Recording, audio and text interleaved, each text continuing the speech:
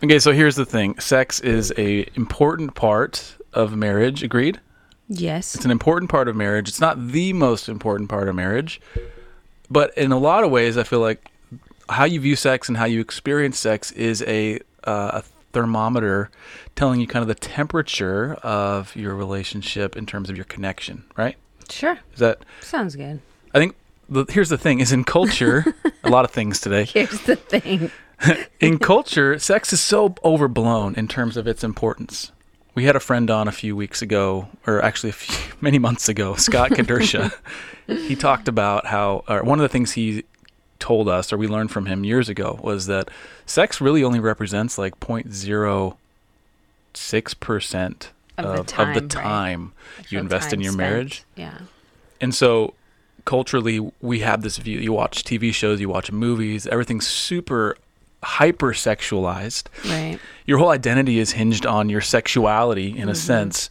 And so it's very important that we have and we maintain key or healthy perspectives on sex. Agreed? Agreed. All right. So we're going to talk about that today. And so we're going to talk through some scripture. We're going to uncover 5 keys to a healthy perspective on sex. We pray that it's fruitful in your life. I know it's been fruitful in ours. And can't wait to do it. So we'll see you on the other side. Welcome to the Fierce Marriage Podcast, where we believe that marriage takes a fierce tenacity that never gives up and refuses to give in. Here we'll share openly and honestly about all things marriage, Sex, communication, finances, priorities, purpose, and everything in between. Laugh, ponder, and join in on candid, gospel-centered conversations. This is Fierce Marriage. I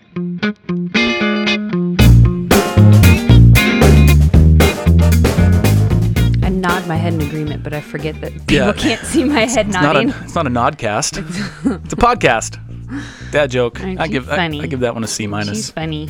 C minus. I'm still growing. I need some dad jokes. Listeners, can you write in some dad jokes, please? I need some good quality ones. Good quality ones. Good quality dad jokes. Is that an oxymoron? I feel like a dad joke can't be quality. It has to be kind of like, I don't know. Anyway, super pun based. So where are we going today, Selena? You look like you got a direction, and I'm derailing you. No, I'm just along for the ride, I guess. No, I think it's just important again to highlight why we're talking about a healthy perspective on sex, because our perspective informs our beliefs, right, which inform our behaviors. And so if we have an inaccurate perspective or our expectations are off because of our perspective, we need to talk about it. We need to realign our beliefs and root them in Scripture and understand what God's design and purposes were and are for sex. And I feel like those help us have a not just healthy, but a godly perspective, and that will help direct and navigate us. That's in good. This thing called marriage. So how can we have a wrong perspective? And I just want to, as a jump off point, and we do have a few other things first. We're going to talk about that. You always jump ahead. I'm not having it today. Okay. Back off. Back off, man. Okay. So go to your life update. We're going to do a quick life update just because we want to keep you guys. You are going to do. We want to keep our awesome listeners on kind of just understanding on the up and up. On the up and up. Thank you. So here's the first fun announcement is that I am officially enrolled in master's classes at Westminster Theological Seminary. Woohoo! Yes, we actually announced it a couple weeks ago on the podcast, but it was too long, so that part got edited out. So here you go. As of the recording of this, I am enrolled, and will have started classes by the time this airs. One class, because we have a baby due, which is the next life update.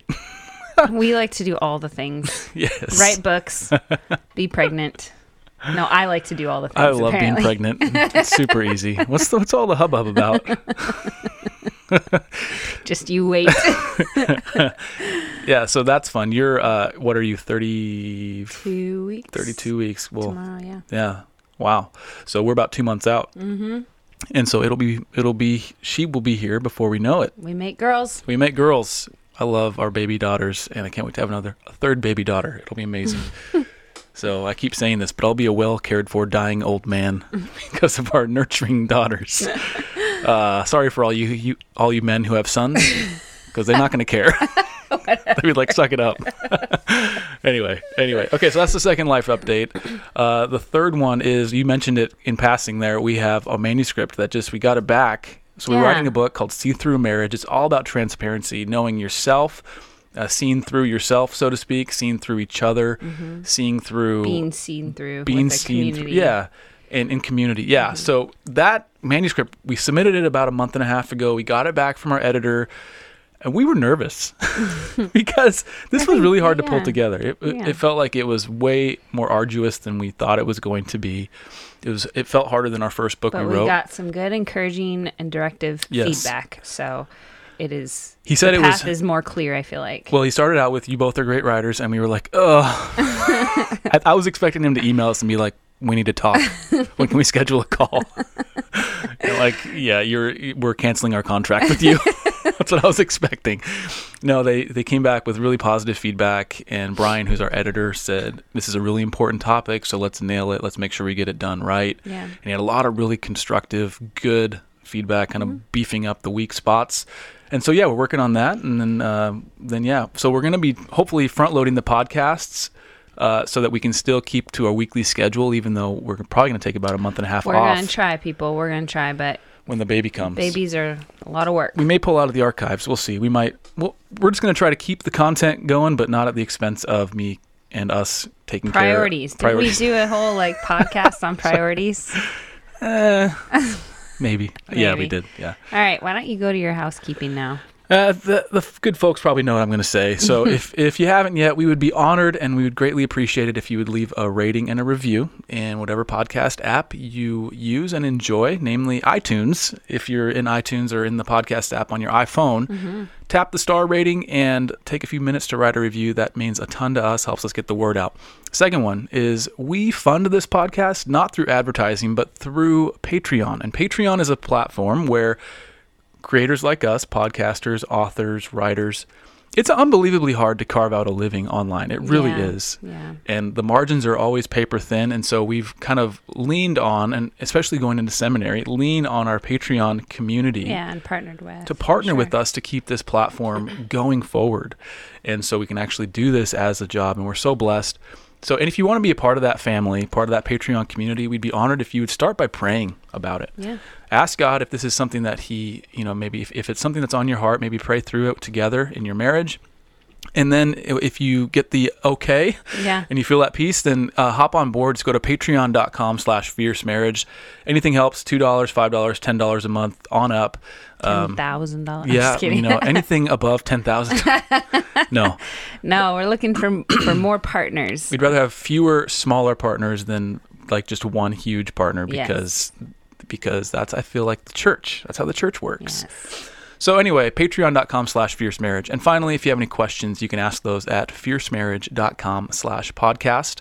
There's a button there, or you can call this number or text 971-333-1120. Okay, so 5 keys to a healthy perspective on sex. Yes, this is our discussion today. Our discussion today.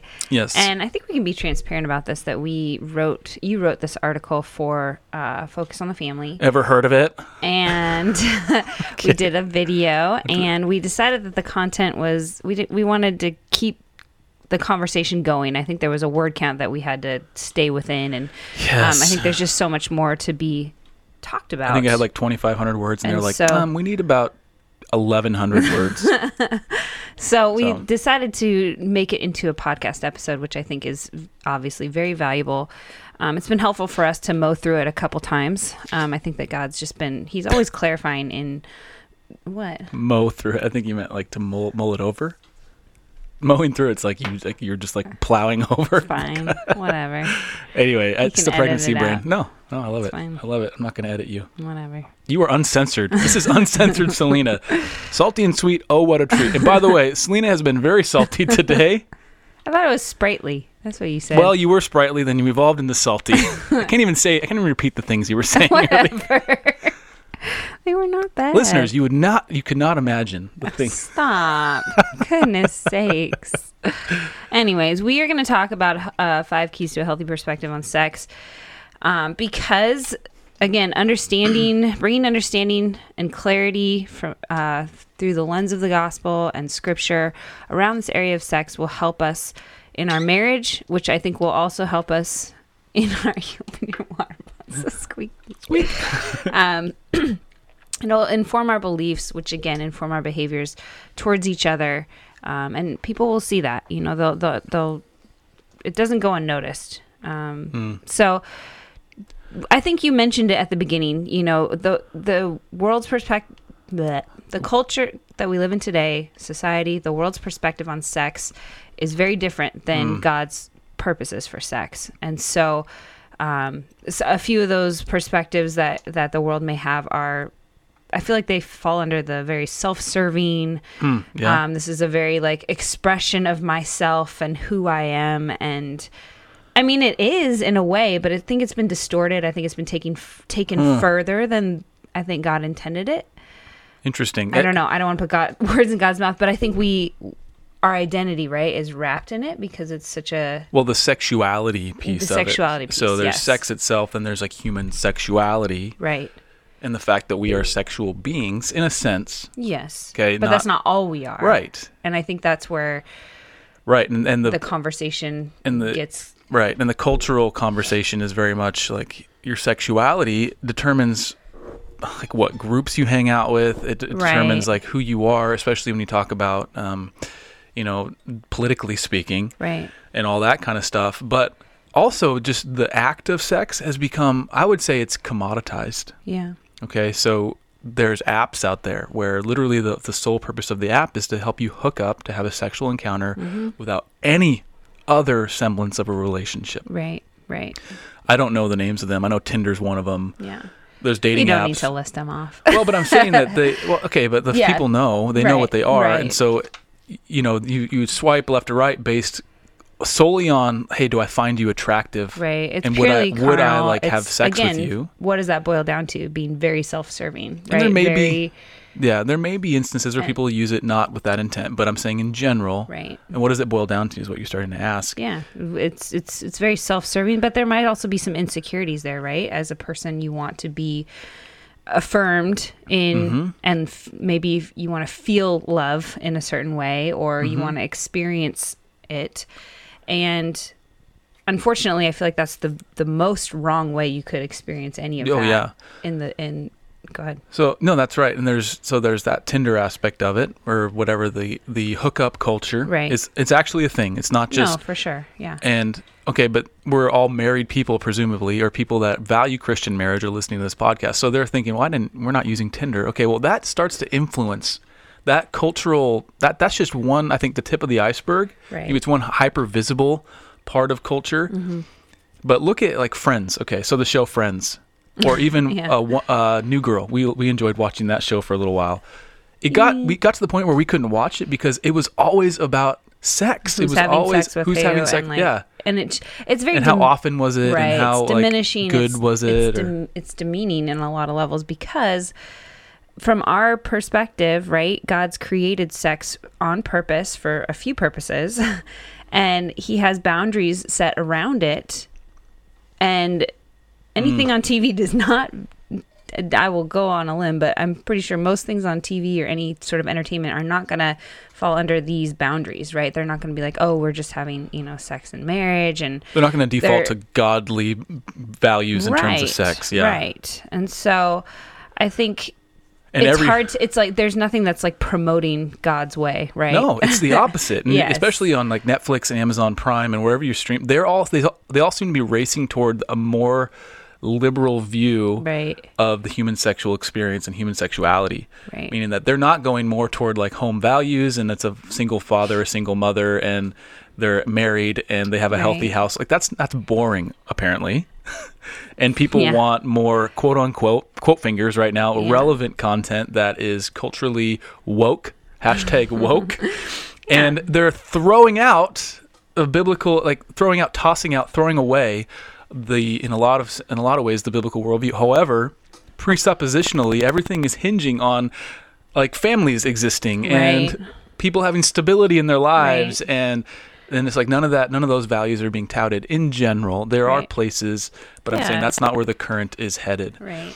And so everything we're talking about today, the keys. So like I said, there's going to be 5 keys, and we're going to go through this passage in Proverbs 5, and each one I think could have a contrapoint, like an opposite. Like if this is cultural the opposite. yeah, if this is a key, then here's the anti-key. Right. To use that, to coin that phrase, it's not even a Right. word, but there's going to be a cultural opposite. So maybe we'll talk through and that. it's maybe. important. Yeah, it's important for us to talk about these things because, again, they're not talked about. They're not discussed, I think, as prevalently as we would like as believers, right? But even seeing, you watch a Christian movie and it's kind of corny to watch even. I get it. Like, I feel like real God's, like, transformation happens just in real life and relationships. And so, anyways, I think we're getting off on a tangent. So let's get back to our conversation. Yeah. Let's read the Proverbs. Yeah, we're going to read this Proverbs, which we actually read last week as well. And we may have read it the week before, but today we're kind of this is dividing kind it of- and dicing it up a little bit more. We're Yeah. kind of expositing it. Yeah. And trying to gain, our perspective, have our perspective formed by Scripture and not us just, again, coming from our own thinking brains. But Proverbs 5:15 through 19. Drink water from your own cistern, flowing water from your own well. Should your springs be scattered abroad, streams of water in the streets? Let them be for yourself alone, and not for strangers with you. Let your fountain be blessed, and rejoice in the wife of your youth, a lovely deer, a graceful doe. Let her breast fill you at all times with delight, be intoxicated always in her love. So, I think you wanted to talk about a little bit of the context behind this as well. And Yeah. So, this first key is the foundational key, and it's simply this: sex is inherently good. Okay, and a lot of times we don't see that in the Proverbs, but hear me out, because that is really reinforcing the fact that Solomon is writing this, beckoning the lovers, a lover and a beloved. This isn't, that language is used throughout the Bible, not specifically here, but to come to the well and drink, to partake in this good thing. Water is, in biblically speaking and culturally speaking, it's always been a symbol of life, of flourishing, Right. of necessity. And so the fact that this analogy is being used, I think, echoes another biblical point, a bigger biblical point, that sex is inherently good. Right? And so that's the first and most important thing to understand, is that it's not shameful. It's not bad. It might feel that way because of maybe you have a sexual past, or maybe you've been addicted to pornography, or you've kind of bought maybe a lie in terms of human sexuality, and it started to feel gross. Or maybe you grew up in a really conservative tradition where you're basically, there's a Platonic view of it where, like, sex is it's useful only for procreation. Other than that, it's to be avoided. It's inherently shameful, or it's a lower kind of fleshly activity. Right. We talked about, I think a long time ago, sexual Platonism, which is this, goes back all the way to like a Hellenistic sort of philosophy. Tim Keller talked about this, which is this idea that the human pursuit should be basically intellectual and spiritual and not physical, right? And so anything that's physical pleasure, or anything that is not an intellectual or spiritual pursuit is a lower pursuit. Gotcha. And so that view of things is not it's not right. Right. The Bible talks about, in the very beginning of the Bible, in Genesis, like it goes out of the way, Right. to make a point that the two were naked and unashamed, that Right. they were one flesh, that they consummated their union. And it didn't have to say that. Why did that have to be included? Well, because it's a part of the marriage It's a directive, covenant. It's part of the human way to flourishing. Not that you can't flourish outside of marriage. I'm just saying that within the big picture, human flourishing, sex is a big part of that. Right. And it's good. Okay. And I think that took me personally, honestly, a long time to come around to. Like, I knew that it was good, but growing up in the church of, purity and reading all the books and, having the purity tags or the purity rings, all that stuff, the focus is so much on the purity that I didn't have any people in my life to help me understand, once I crossed over and made that covenant with Ryan, my spouse, with you, what does that look like? And not that I need every detail on how to, have a great sexual experience, but it was more of just like, I could have used some guidance on, yes, this is okay, or some motherly or womanly counsel. Not saying that my mom didn't, but just like, mothers in the faith and sisters in Christ, and coming alongside and sort of painting with a broad brush the picture of what it looks like and why it's okay, and just having some of that reassurance. I think stepping into that would have probably diminished some of the, I wouldn't say there was shame, but kind of like gross maybe feeling, or like, is this okay? Or I don't know if I like this, or, just kind of those perspectives that have changed as I've gotten older. But I think that maybe if I would have had somebody informing me and assuring me a little bit more, it would have been a different experience, just under this whole idea that sex is good. Okay, why is it good? Why is it okay for me to enjoy this or not, or whatever? So, and that feeling that you're echoing now, I think, is the result of a pendulum switch in culture right around the 50s, 60s, Absolutely. 70s, Yeah. sexual revolution. Yeah.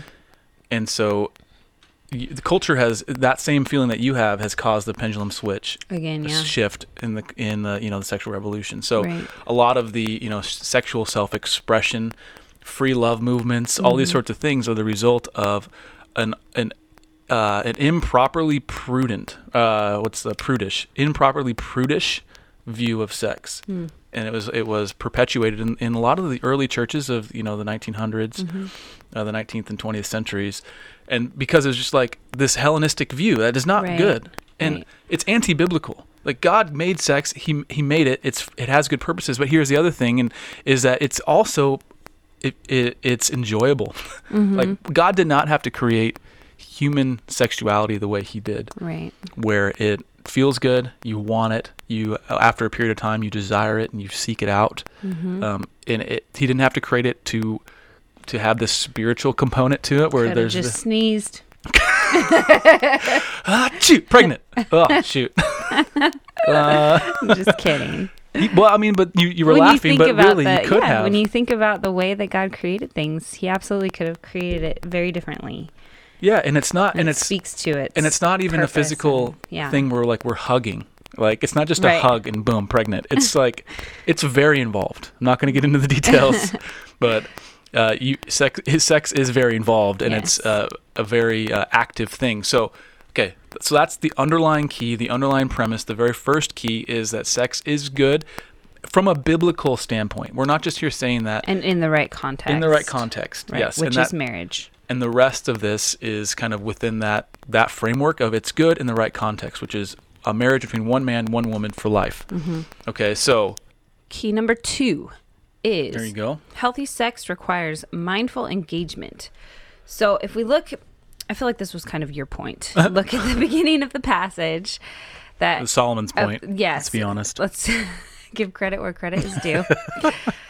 Drink water from your own cistern. I feel like you really drove this point home, though. I really like how you said it, or how you wrote it. Yeah, it's a very like active and engaging word. It's drink water from your own cistern. So there's an active word of drink. If we just get down into like grammar, right? Yeah. And then water. Yeah. Take it away. Yeah. So a cistern. Okay, I had to look this up. I had to look this up because I wasn't completely clear on it. But it's basically a tank for storing water. So I'm thinking back in these, biblical times, it would have been any sort of basin that was used as kind of to regulate and to average out the flow of water. So it's a precious resource, right? Right. And so he's saying, like, that is a precious resource. It's for you. It's specifically for you. For life, for health. For life, for health, for nourishment, for the going about the business of your home. This is your water. Drink of it. It's not just hey, look how pretty the water is, or feel how wet it is, or oh my, or anything like that. He's saying, bring this into your own body, into your own person. Let it nourish you for the good thing that it is, the good blessing that it is. And so I think so often what happens in the area of sex in our own lives, right? Assuming we have a good perspective on it, things like that, we don't mindfully engage in it, right? In what insane life do we expect anything to flourish without zero investment, other than in marriage? I feel like that's the default in marriage, where it's like a lot of couples are like, yeah, I'm really working on my career and it's going everywhere, or we're really working on our house and it's getting better, or working on going to the gym. Like we're like, how are you guys doing? Well, like no one is like, I'm gonna get in better shape. Well, are you going to the gym? No. Why would I do that?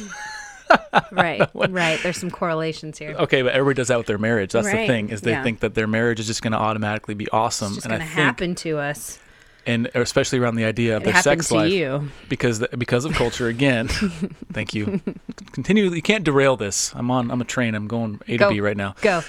So we have to continually investing in it, but because of culture, we tend to think, oh, it should just happen spontaneously, and it should be this rapturous affair. Right. And it should be this amazing thing, and it takes zero investment other than I just show up. And that's not what he's saying. He's saying drink. Right. Be active in this. Engage. Be active, yeah. Invest. If we believe that it's good, then we can feel free to Yes. actively participate. We can feel free to let sex be what it's designed to be. As we discussed, it is good Right. inherently. Right. So here's the deal, is life gets busy. It does. So it's really easy to go about the business of life and let the water of the cistern, okay, just using this analogy again, just use it for the functional purposes of it. Like I'm going to use it Right. to wash my feet. I'm going to use it to wash the dishes. I'm going to use it to cook the food. Right. But those The are all utility of it external versus- uses of this. Right. And Solomon is saying, drink. Drink. Drink. Let it nourish you. Don't use it for some other ends, but let it nourish your. Now, obviously, your whole marriage is not based on your sex life. Your whole marriage will not be fixed if you just figure out how to have sex. We believe sex is a beautiful expression of a current and a tone and the temperature of your marriage as it is, and it serves to amplify and deepen Yeah. and strengthen those bonds. Yeah. So I think, anyway, that's the second key. Did I miss anything? No, I think, like you said, when life gets busy, our deepest desires as a yep. couple are to be intentional and to have that deep connection, right? We want, Yeah. I think, so much out of sex but we're not ready or willing or aware of the fact that we need to invest into it and Yeah. we need to be engaged in it. Mm-hmm. And so if you do feel like this area of your marriage is dry and you're thirsty and you want to drink of your cistern, just look at your schedule, right? Like, is this getting bad? Drink of your sister. Look at your schedule. What is taking the time and the money and the resources out Yeah. of you? Why are you allowing those things to happen? Are those good and biblical, or are they deterring from the priorities and things that God has put in, or people that God has put in your life, namely your spouse? Yeah. So these all kind of hinge on this idea of understanding our margins Right. as people, and we'll talk about that a little bit further in another part of this. But we're not unlimited people. You have Right. limits. You have to know that you have limits, and you need to invest in things that are important. And I think mindfully engaging in your sex life. So tangibly speaking, like you said, you get tired, busy, all that sort of thing. Ask yourself what's keeping you tired and busy, so you can't you can't actually engage in this stuff. Right. But also engage in a sense, if you think it's okay, have conversations around it. I think a lot of couples are Do you scared. think it's okay? It is okay. Well, but I mean, if you agree in key number one that it is inherently good, Right. then why do we feel like we can't talk about it and say like, hey, I really like this thing that we did, or I dislike this thing, and engaging in that and saying, hey, how can we make this more meaningful? Not just do more bizarre things. That's not what I'm saying. Not try tricks Right. and things like that. Front flip. Oh my God. I really liked it when you did the front flip last time.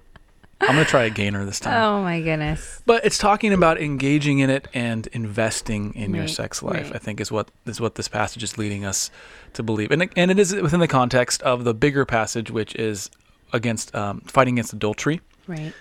So he's saying, drink of your cistern, engage in your cistern. Don't be distracted. Right. Don't be distracted by external things, but engage in and drink and partake of what your gift is, what Right. your overflowing spring is. Which leads us right into our Yeah. third key here, which is sex is designed to be radically exclusive. Yeah. And, we're all pretty much like Christian couples. I think most of us listening to the podcast, vast majority, yeah. vast majority, stats would probably show.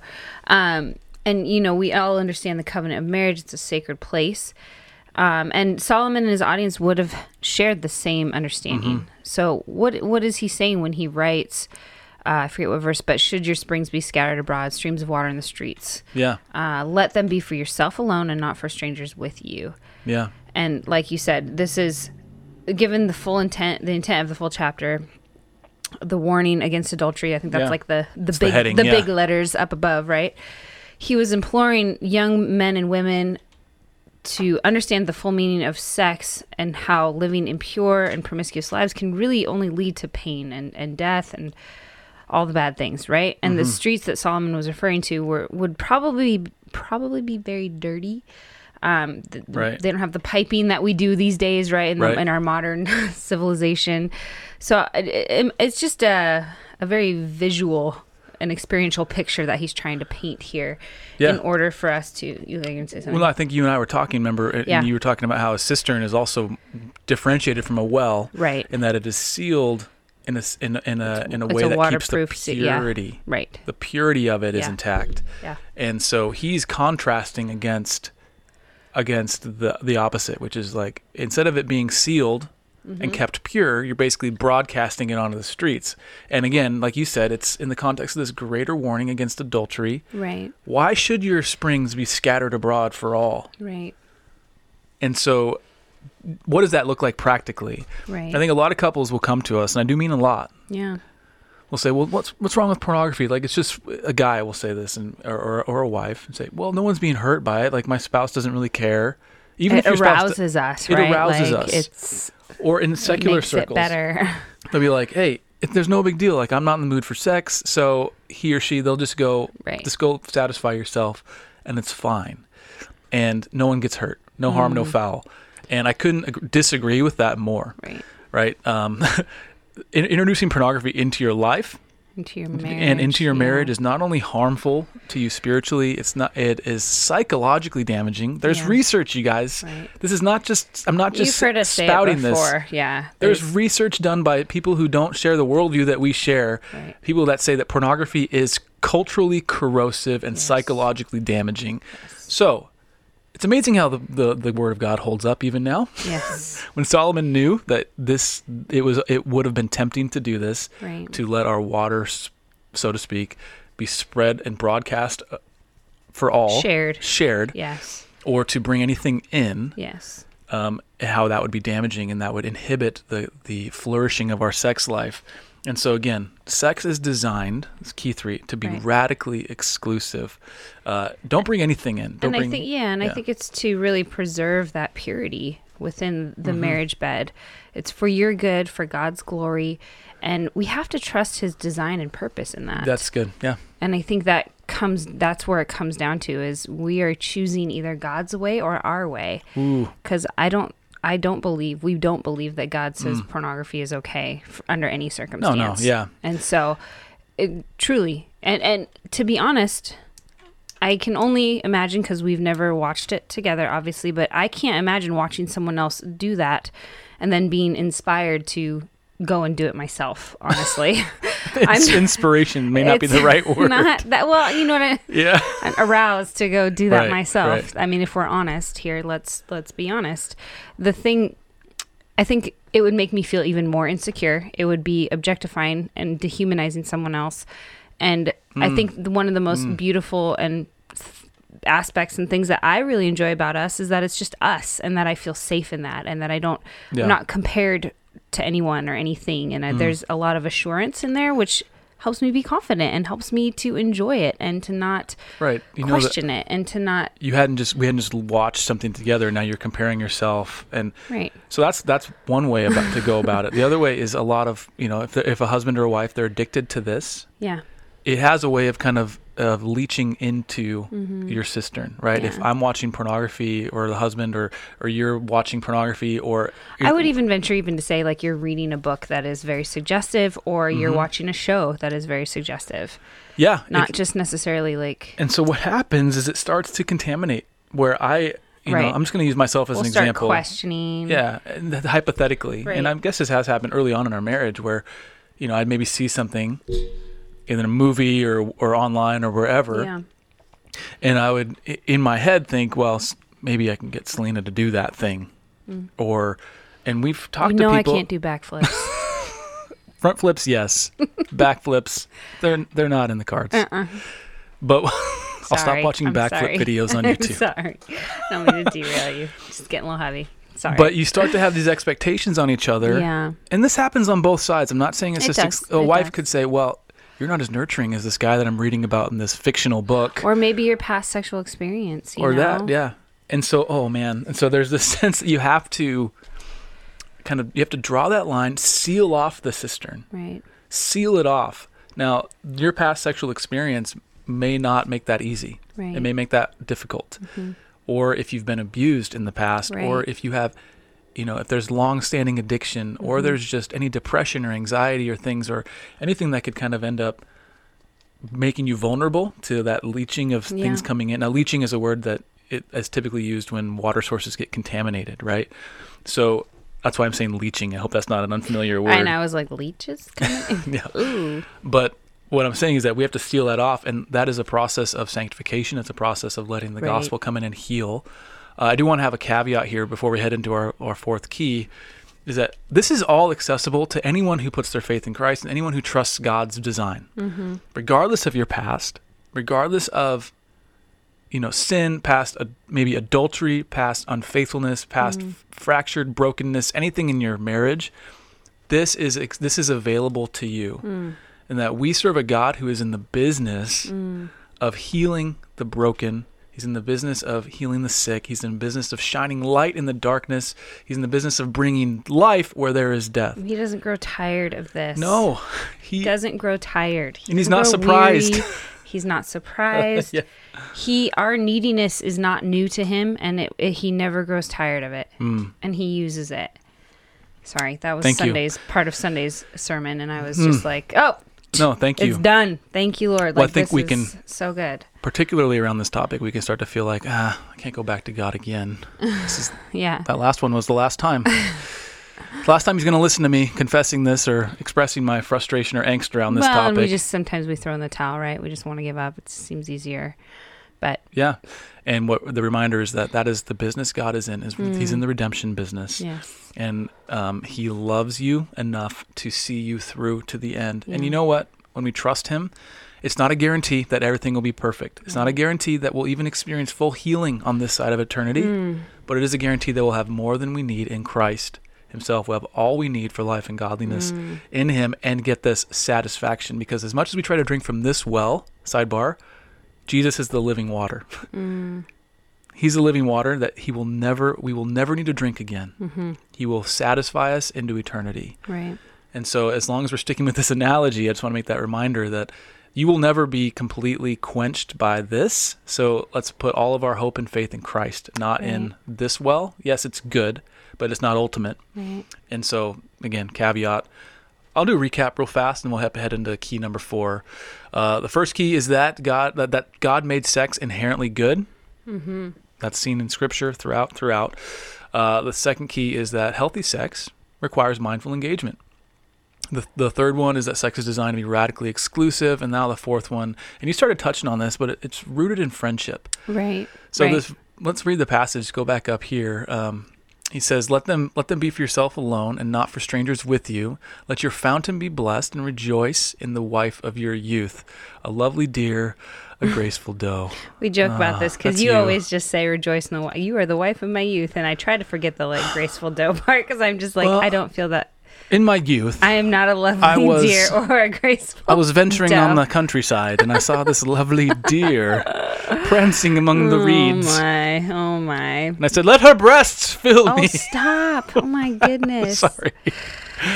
Oh, we're going to That's have what to it delete says. that. Let her breasts fill you Delete it. at all times with delight. I didn't say that at 16. That would have No. been really weird. Creeper. But so I think the callback here is it's the wife of your youth. Why does he say wife of your youth? He's hearkening. Is that a good word? Sounds like Never it said that goes. one before. It felt better in my head. I think he's summoning a memory, right? Yeah. Remember, and maybe you're not young anymore, right? Or he's just saying, remember when you had these past experiences. Remember who that person was, and you knew them. You know them. The wife of your youth, the person that you we're together with. And what is our youthful relationship? What is our dating relationship if not a chronology of our friendship? Right. If not a chronology of our connection emotionally and relationally that led us to this place of learning to love each other Absolutely. as Christ loved us. Absolutely. And so he is tuning our ears to that in contrast to the opposite, to the first, 14 verses when he's talking about, hey, listen, this adulteress, this whatever, this temptation that you're tempted to go after, Right. it's leading to death. It will kill you. Right. It will poison you. And instead, remember back to the wife of your youth, this pure relationship, this Right. friendship that you have and you had, and let that be a reminder to you. I think that's helped us in the past as well, like really guard our hearts and our minds, right, against fantasizing, I guess would be the right word, about being with someone else, or what if I had married this person instead of that person, right? Right. Because I look back and I think we have so much life that we've done together. We have so many memories we've shared, so many experiences. I can't imagine messing that up or not having that anymore. Like that just being broken and that being different. Like you are the only person I've wanted to ever share those memories with and want to continue making memories with and having and sharing our lives together. Like that has been, I think, the foundation a lot of times for our relationship. Why do we laugh together at the office and Parks and Rec and things that just, because it just illustrates our friendship. It really expresses our friendship. We laugh at silly things that only you and I have grown to laugh at. And Yeah. we joke about certain things, and we're constantly, you're the one I want to tell things to. Like Right. you're the one I want to share things with. I do want to share things with other friends, but I know what you mean. you're the one that I want to talk God about, talk. Well, it's and that's I fully agree. I fully agree, and I think most couples agree. The problem is when we don't feel like we're there, because Yeah. there are times in our friendship that I don't feel like being friends with you. I'm just irritated and hurt and frustrated, and because you hurt me, Yeah, because you hurt my feelings. just a little wimp.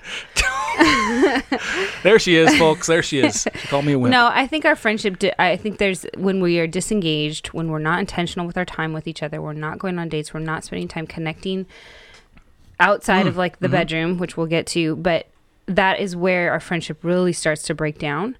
And that's where we might start looking other places for that, which is, again, why we have, you and I talk about this a lot on the podcast, of just making sure we have same-sex friends. Not saying that you can't have, Right. I can't have a guy friend, but that guy friend has a wife who I am more friends with than I am with him. Like, Yeah.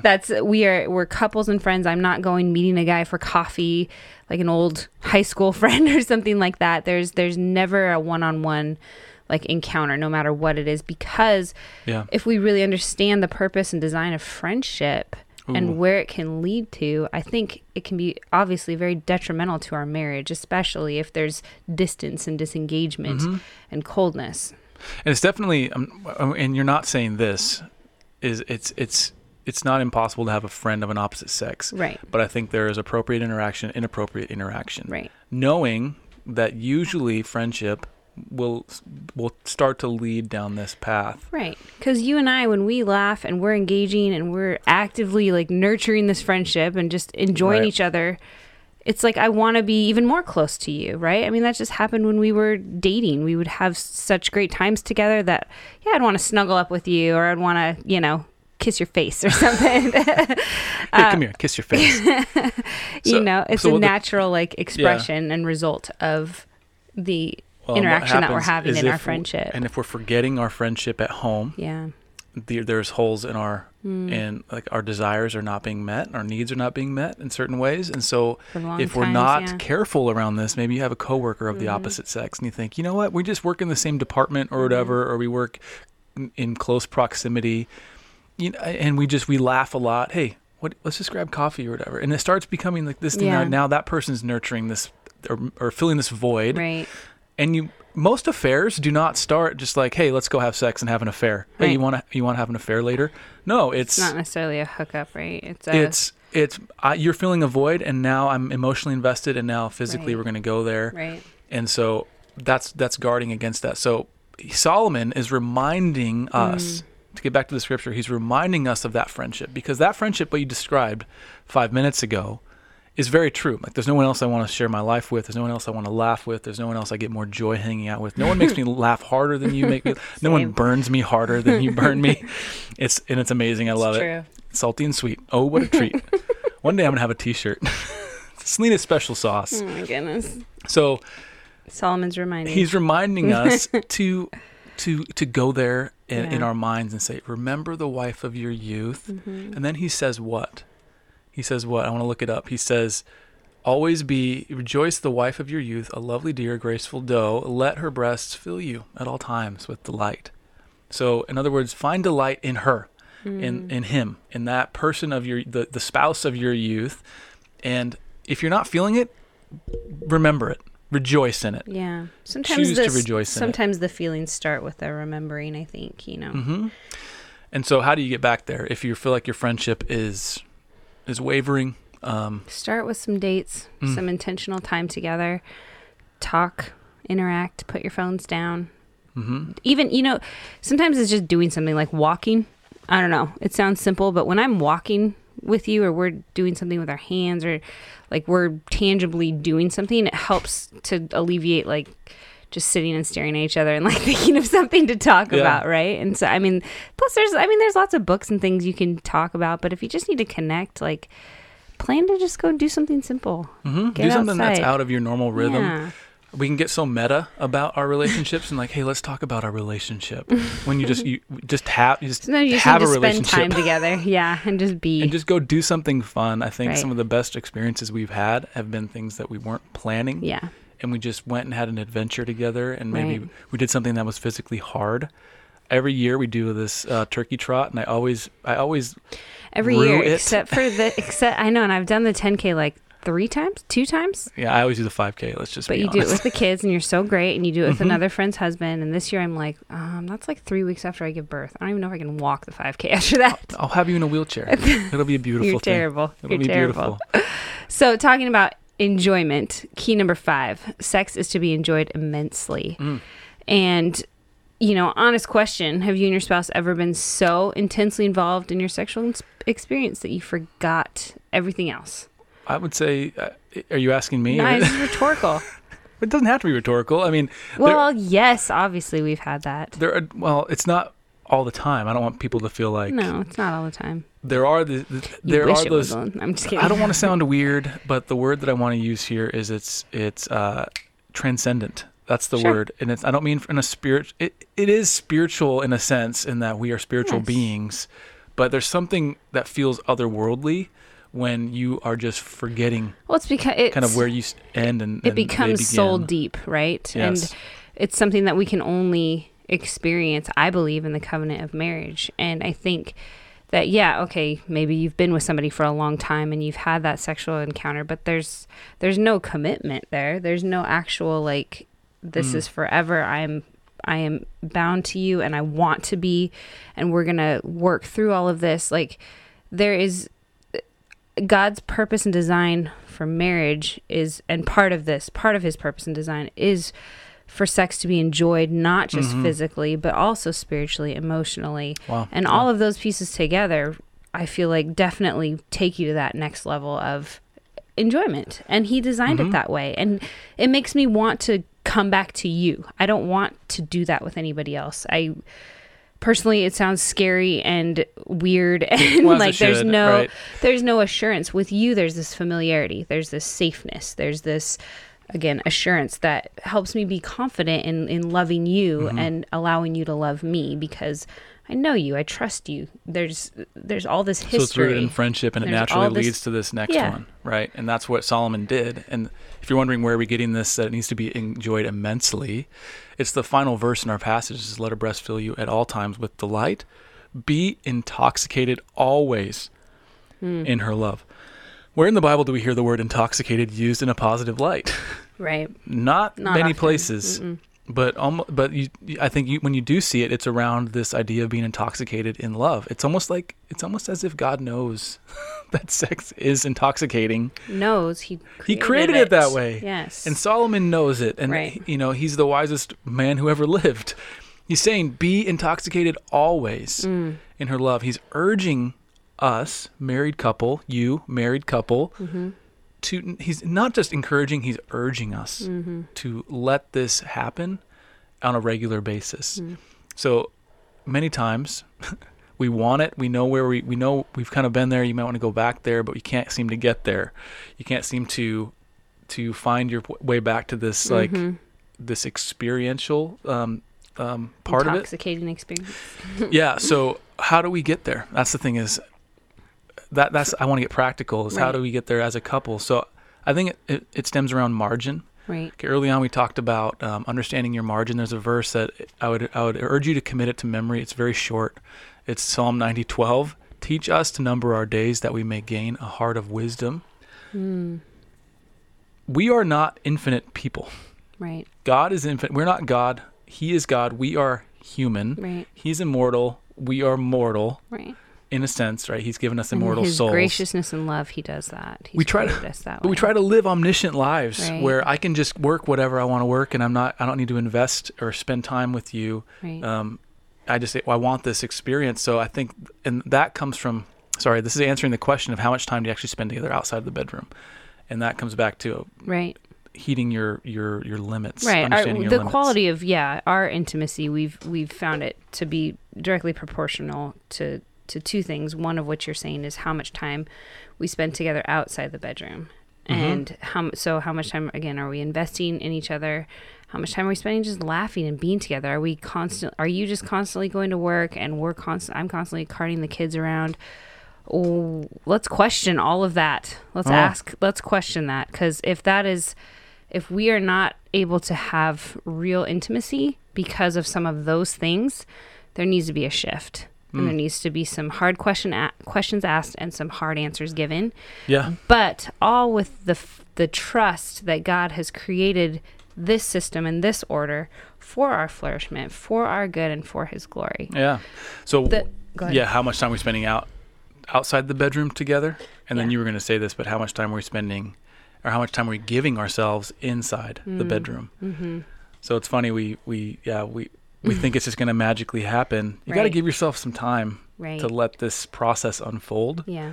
And don't just cut right to the chase every time. There are instances where that's okay. Mm-hmm. And we talk about it a lot.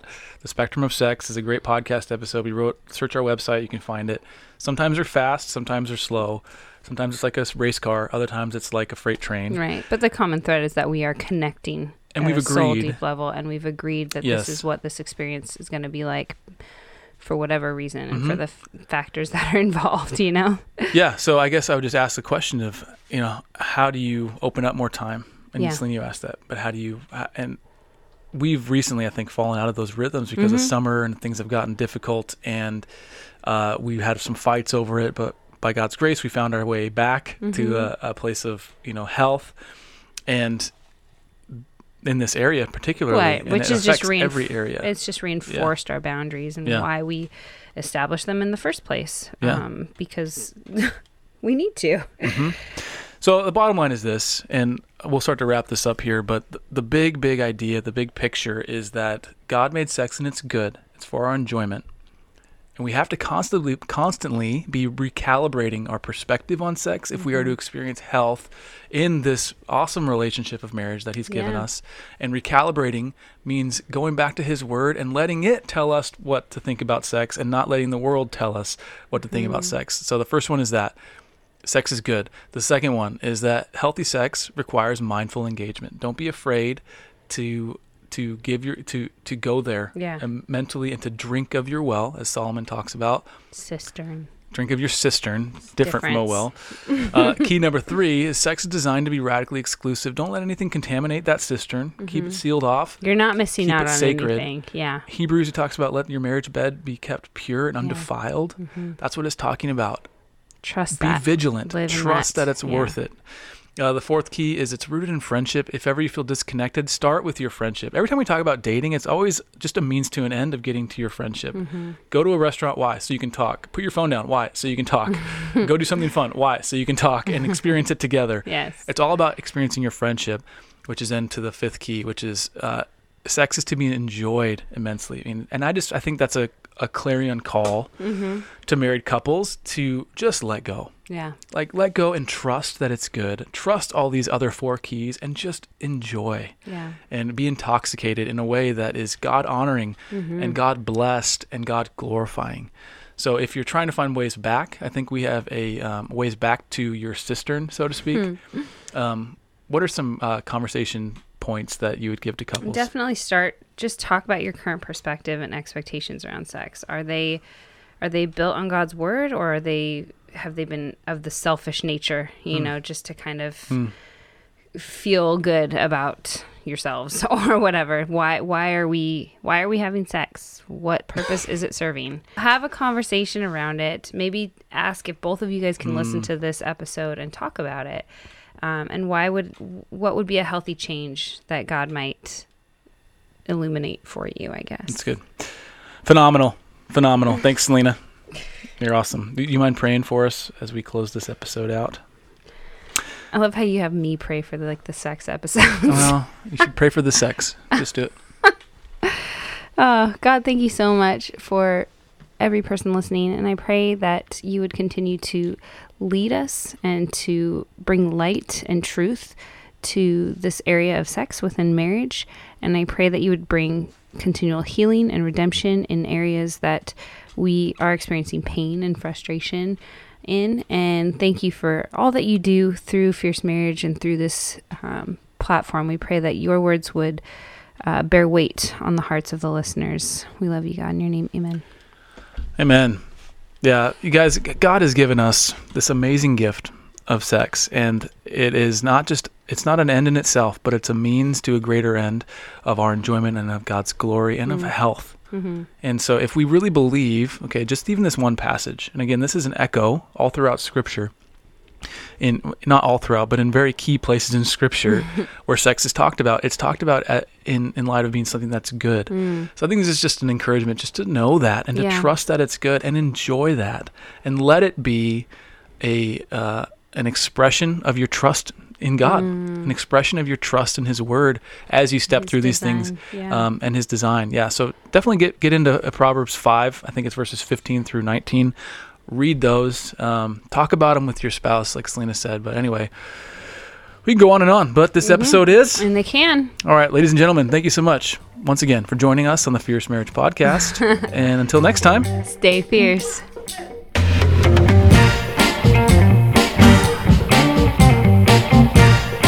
Thank you for listening to the Fierce Marriage Podcast. For more resources for your marriage, please visit fiercemarriage.com, or you can find us with our handle @FierceMarriage on Facebook, Instagram, and Twitter. If our ministry has blessed you, we'd be honored to partner with you on patreon.com/fiercemarriage. There are benefits to being a partner, but more than anything, you get to be part of making the Fierce Marriage Podcast possible. To learn more, go to patreon.com/fiercemarriage. That's patreon.com/fiercemarriage. Thank you so much for listening. We hope it's blessed you. Take care.